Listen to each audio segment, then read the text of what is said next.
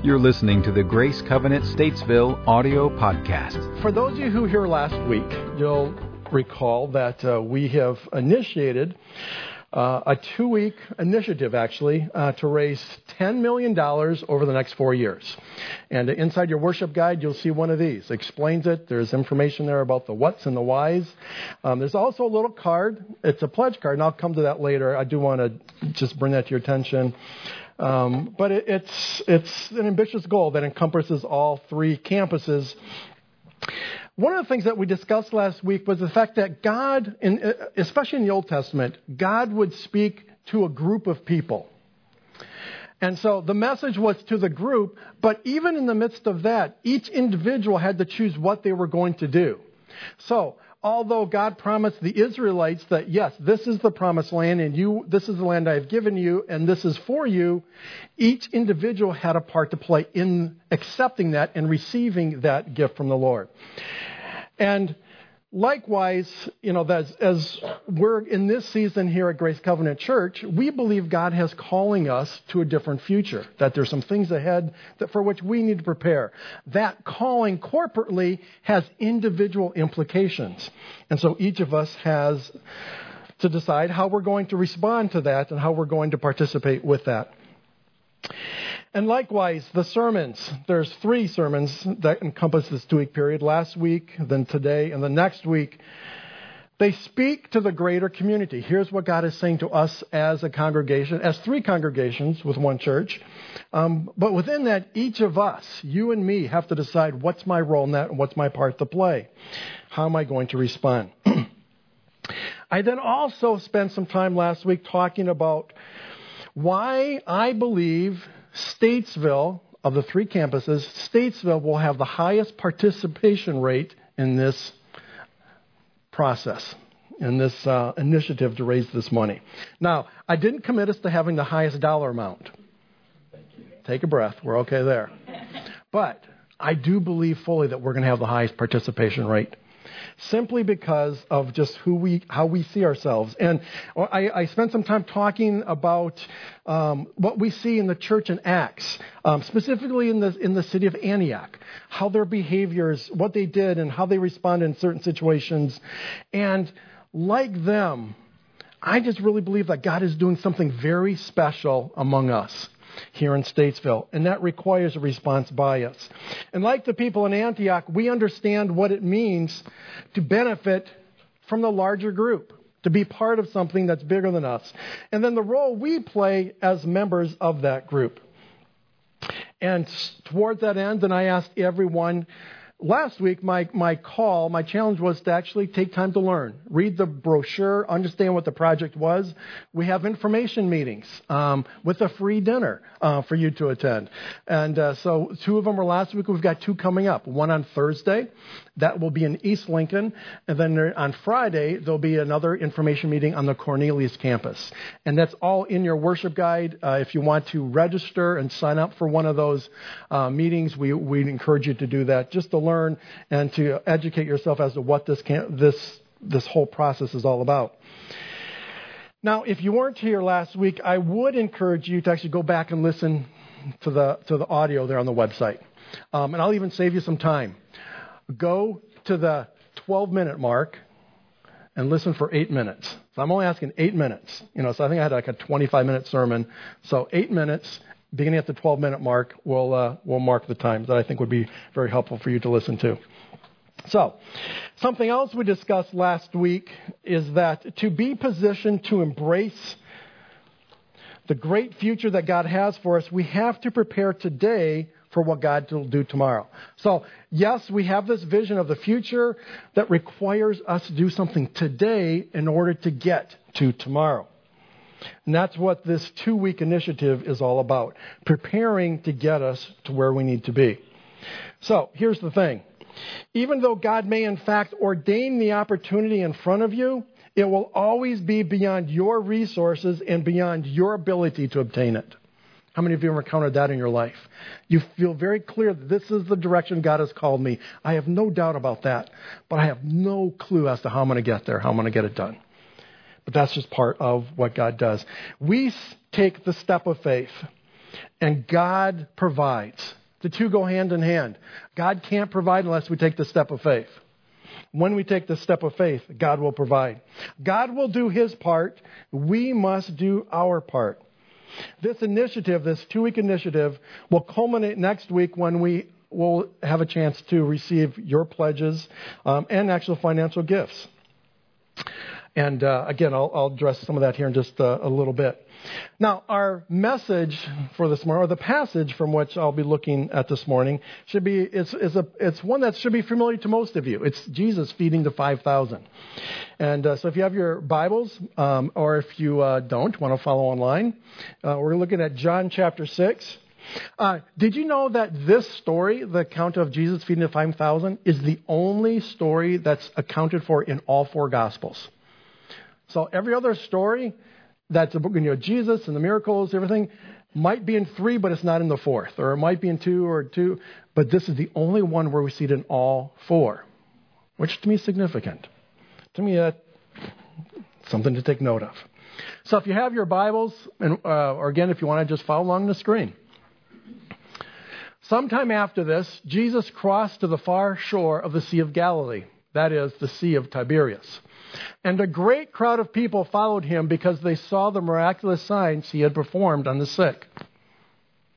Then Jesus went up on a mountainside and sat down with his disciples. The Jewish Passover feast was near. When Jesus looked up and saw a great crowd coming toward him, he said to Philip, "Where shall we buy bread for these people to eat?" He asked this only to test him, for he had already had in mind what he was going to do. Philip answered him, 8 months' wages would not buy enough bread for each one to have a bite. Another of his disciples, Andrew, Simon Peter's brother, spoke up. "Here is a boy with 5 small barley loaves and 2 small fish. But how far will they go among so many?" Jesus said, "Have the people sit down." There was plenty of grass in that place, and the men sat down, about 5,000 of them. Jesus then took the loaves, gave thanks, and distributed to those who were seated as much as they wanted. He did the same with the fish. When they had all had enough to eat, he said to his disciples, "Gather the pieces that are left over. Let nothing be wasted." So they gathered them and filled 12 baskets with the pieces of the 5 barley loaves left over by those who had eaten. Let's pray. Heavenly Father, thank you for your word. Thank you, Father, that it is anointed and empowered by your Holy Spirit. Lord, I thank you for the opportunity to dive in a little bit and reflect more on this passage and what it means for us today.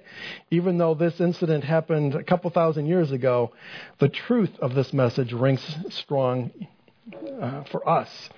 Just as strong, if not stronger in some instances. So, Father, we just commit the rest of our time to you. In Jesus' name, amen.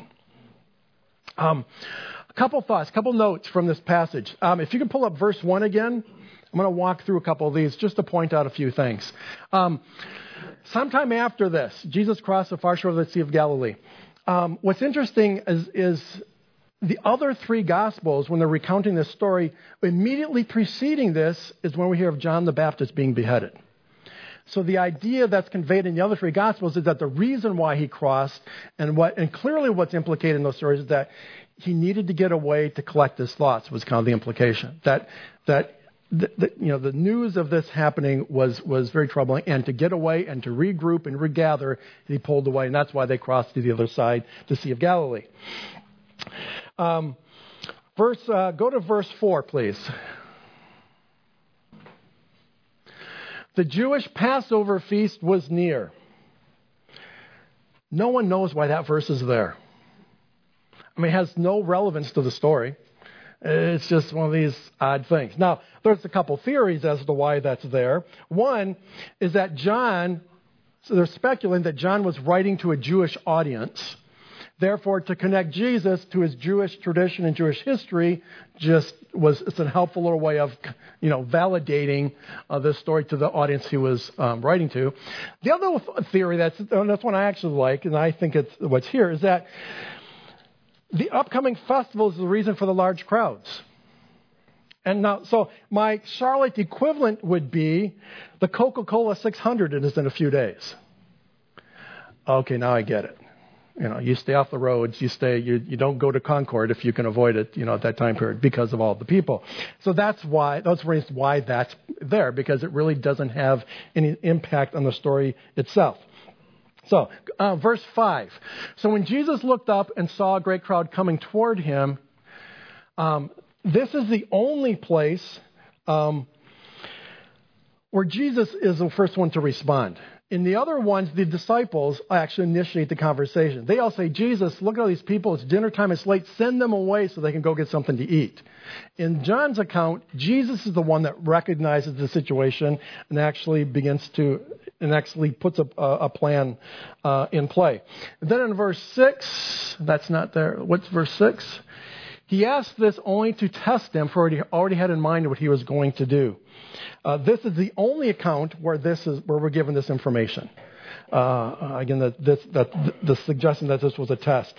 In verse 7, Philip is identified as one of the disciples, and the other accounts talk about the disciples plural. The disciples were given this. The disciples said that. They did this. So here's the only place where we get specificity as to the disciples involved. Then verse 8, Andrew is identified again as the one who found the bread and the fish. And then verse 9, we learn that this bread and fish came from a little boy. We don't get this detail in any of the accounts. All we know is that someone found the bread and fish and then Jesus multiplied it there. So, while that is just some insight into the text, some of the things that are there, the situation was this, the broader situation. The disciples were panicking. They're getting a little antsy, getting a little nervous because the number of people that were there. And we know from the other gospel accounts that it was late. It was dinner time and people were hungry. And in the midst of all this, Jesus recognized that this was one of those moments where multiple things could be accomplished. That he saw an opportunity to grow the faith of the disciples. He also saw this as an opportunity to meet the physical, tangible needs of people. And it was also an opportunity for him to validate or prove his divine authority. All these things could be done at the same time. So, let me share some thoughts about what I think it means within this passage, what it means to prepare for the miraculous. First thought is this. Crowds show up wherever Jesus is present. Crowds show up wherever Jesus is present. People are looking for the love of Jesus. People are looking for the power of Jesus. And people are looking for the peace of Jesus. They were then, 2,000 years ago. They are today too. People are looking. That's one of the things that we talk about constantly in our meetings, is that when it comes to putting on, I'll just use these words. When it comes to putting on a show, we can't compete with our culture. You go to concerts or what's on TV. There's just, and so we don't try. We want things to be professional. We want things to be contemporary. We want things to be relevant. But there's no interest on our part to compete for people's attention. We can't win that competition. Here's what we have, though, that no one else has. Those are divine encounters with the living God. And when we can bring people face to face with a living God, and when people can encounter Jesus and find hope and health and healing and find peace and power, all these things, their lives are transformed. The story of Grace Covenant is that kind of a story. Over the years, hundreds, if not thousands of people's lives have been transformed and changed, made different because they've encountered Jesus Christ in our midst. The disciples, ironically, they wanted Jesus to send the people away. Send them away so they can get food. But Jesus said, no. We want the people here. We want the people here. Let's take care of their needs. Let's meet them. Let's let them encounter the divine here and now. We need to embrace the challenge God puts in front of us. If the challenge is from Him, you can be certain He's going to provide the resources to get there. And you can be certain it's going to be quite a show. It's going to be quite an event. That's my first thought. My second thought is this. Jesus presents us with situations to grow our faith and reveal his greatness. Some years ago, there was during one of my during the season of my ministry career, I was the missions pastor at a church, and so I oversaw all of the local and global initiatives and projects, and we had a number of short-term teams going out. And this one particular Sunday, I had announced, all right, here for the upcoming year, here are the trips, here are the teams we're sending out, and it's a pretty exciting thing when we just see what God was doing through us as we would serve different parts of the world. So anyways, it was after church, and I'm actually out in the parking lot getting ready to get in my car, and one of the women from my church, comes running across and says, "Hey, I need to talk to you," and begins to share that she just felt really compelled that she was to go on one of the specific teams. She said, "But here's the thing, I'm a single mom. When I don't work, I don't get paid. I have no money. I have no idea how I can do this, but I just feel God has wanted me to do this." And so my response to her was simply this: why don't you just fill out the application and see what happens? It wasn't this bold declaration of faith. It wasn't as if God had said, here's what's going to happen. Let's just fill out the application and see what happens. Take that first step. If you believe God has said to do this, take that step and see what happens. So I see her probably actually a month later, and this particular team had actually come back by that point in time. And not only did she go on the trip, she actually raised more money than anyone else on that team. And what was cool for me wasn't the fact that she had this experience. What was significant for me was that forever, for the rest of her life, her perception of God's ability to provide for her was forever changed. Forever, she would look at the ability of God to provide for her differently. It was no longer this theological or theoretical concept about God providing. She had lived it. God had provided for her in a very tangible, specific way, simply because she took that step. She had no idea how it was going to work out. But had she not filled out that application, it never would have happened, and her life would have been very different in this regard. See, I'm convinced that Jesus is more concerned about who we are becoming than what we have or what we can give. Our goal through the challenge of this initiative, our goal through the challenge of life, is to become more like Christ. In that process, we find ourselves being stretched, and we find ourselves in situations that are uncomfortable. But in the midst of that, we encounter a living God. So that's my second thought about preparing for the miraculous. Third, big challenges cause us to lose sight of our big God. Betsy and I had only been married, probably a year, very early on in our marriage, and we had just recently moved to Pittsburgh. I was part of the youth staff there at the church, and we needed a second car. It was just our work schedules and things. It just wasn't working for us to have one car anymore. And we had been saving. We had saved what at the time we thought was a good amount of money and would have bought us a decent used car. Right about the time we were going to pull the trigger on getting a car, I was challenged internally. There was an internal challenge that I needed to give the money away. And but wait, this is money for a car. And Betsy and I talked and prayed about this for 2 weeks. 2 weeks of us just wrestling with this and what this means. And I've also learned early on that if God spoke something to me, he's going to speak to Betsy too. I never had to force or coerce her. I said, we're in this together. Here's what I'm sensing and feeling. And so we just continued to talk about it until we both came to the place, this is what we need to do. I remember it vividly. It was yesterday. It was a Wednesday night. I wrote out the check. And I mailed it on my way in to the office the next day, Thursday morning. So first thing in the morning, I'm meeting with one of the other youth pastors there in the office.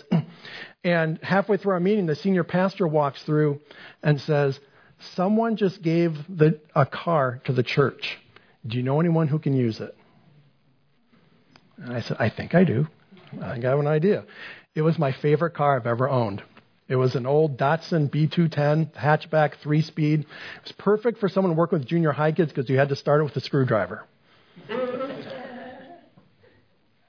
So I called Betsy and gave her the news, and I knew I married the right woman when her response was, "What else can we give away?" And that's been kind of our thing for all of our married life. Whenever there's that internal challenge, this is what we need to do. Because we experience this amazing demonstration of God's faithfulness, it's just made us realize that we can't even sometimes understand how he might solve it, but he always has and always does. See, the human tendency is to get paralyzed in analysis and responding in faith. That's why it took us 2 weeks. Those of you who know me, that's my weak spot. It's the paralysis by analysis. I want to make sure we've considered all the angles and implications and ramifications of what this is going to do. And we tend to sometimes have a tendency of look at what we have rather than look at the one who made what we have. We let what we cannot do keep us from what we can do. Sometimes the big challenges cause us to lose sight of our big God. And then lastly, Jesus does the miraculous when we partner faith with action. It was the sacrificial generosity of the young boy that opened the way for the miraculous multiplication. I've often wondered what that looked like when Philip and the boy were talking. It's like, "Hey, kid, give me your lunch," or what if the boy said no? His mom said, "Hey, watch out for people trying to steal your lunch. Don't let it go." And he said, "No, I'm not." What was that dynamic? What was that exchange like? I would have loved to have been there. But think about that boy as he grew up, recounting the story for the rest of his life of what Jesus did with his lunch. Can you imagine that? How cool that would have been? Hey, remember you hear that story? The one that's in all 4 Gospels? That was me. That was me with the lunch. I was part of that. He would have missed that. He would have missed that whole experience had he held on to his lunch tightly and not been willing to share. It makes me wonder if maybe Philip had talked to other people who had lunches with them and they all said no. Did they miss out on this encounter, miss an experience? You see, God will never force you to take a step of faith. You will feel the tug of the Holy Spirit deep within you, but you can resist the tug. You can resist the tug. Now, in the interest of full disclosure, there are 2 times in my life where I did resist that tug. Circumstances were incredibly challenging. And I vividly recall saying to God, "Lord, I don't have enough faith right now to give this." Those were my exact words. I don't have enough faith to give this. Now, there was no condemnation. There's no judgment. God didn't punish me. That's not how he works. That's not it at all. But in the back of my mind, I'm always wondering, what did I miss? Had I done that, had my faith been such that I took that step, might God have provided for us in ways that today we're telling that story. This is what happened when we took that step. So if you put what little you have in your hands into God's hands, he can make a lot out of a little. Some years ago, I read an account of a woman who was attacked and killed in broad daylight in a city. There were 30 witnesses to the event, and no one did anything. There were all kinds of articles condemning the behavior or the lack of behavior on the people, saying that, this is an indication of the decline of our society, and how could these people not do that? And it was really a very tragic situation, made worse by the response of the lack of response of 30 people, 30 witnesses. What came out later, though, however, was that they interviewed those 30 people over the course of time as their stories came out. What became known, though, was what sociologists and social scientists and behavioral scientists have long known, and that's individuals behave differently in groups. And what they discovered is that no one called the police, no one tried to do anything, because each and every one of those 30 people assumed someone else in the group had already done so. When you have a group that size, it's very easy to say, I don't need to do that, someone else will. And that's the danger with groups. We can assume that someone else will pick up the challenge. This initiative to raise $10 million, it's a huge task. And each of us needs to do our part. Now, like I mentioned, inside your worship guide, you'll have this. It's your pledge card.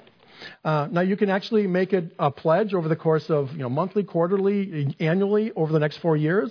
You can make it a one-time gift. It's really between you and your family and what situations you find yourselves.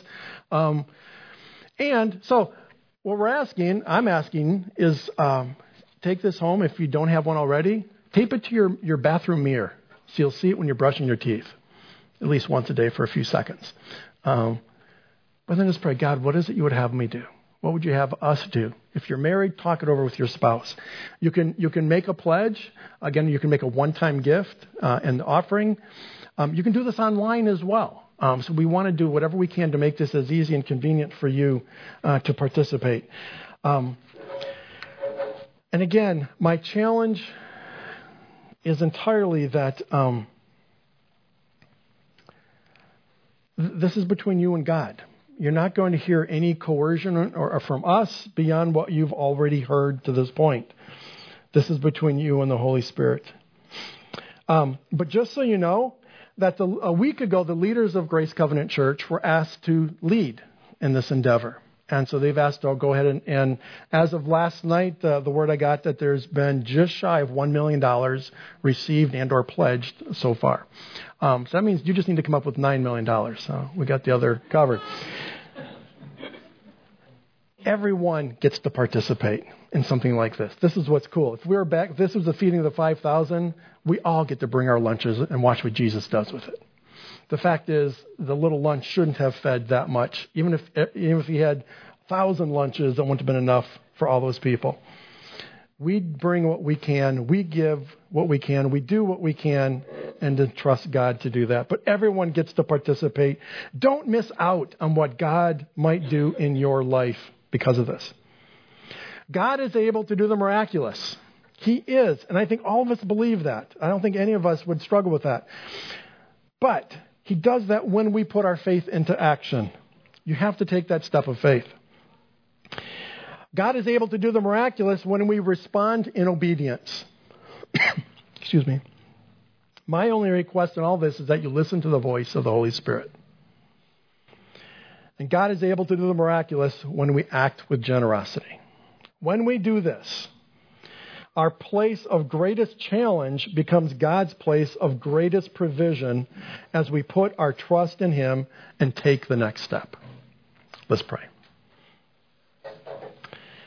Heavenly Father, again, thank you for your word. Thank you for the willingness of that little boy to share his lunch. I don't know how old, whether he was 8, 15, or 22. But Father, clearly this is an individual that was willing to share. And because of that, he was able to observe you do something amazing. Lord, each of us are faced with a similar challenge. We see the needs of the larger group. Each of us have a part to play in meeting that need. Father, I ask that you would speak to each of us about how we're to respond and what we're to do. What is our part in that? And if we each do our own little part, you will make up the gap and you will provide in ways that we never imagined. So Father, again, I'm just thankful that we have this opportunity today to be a part of your kingdom work here on earth. In Jesus' name I pray. Amen. For more information on Grace Covenant Church, our service times, ministry opportunities, directions, and more, visit us at gracecovenant.org.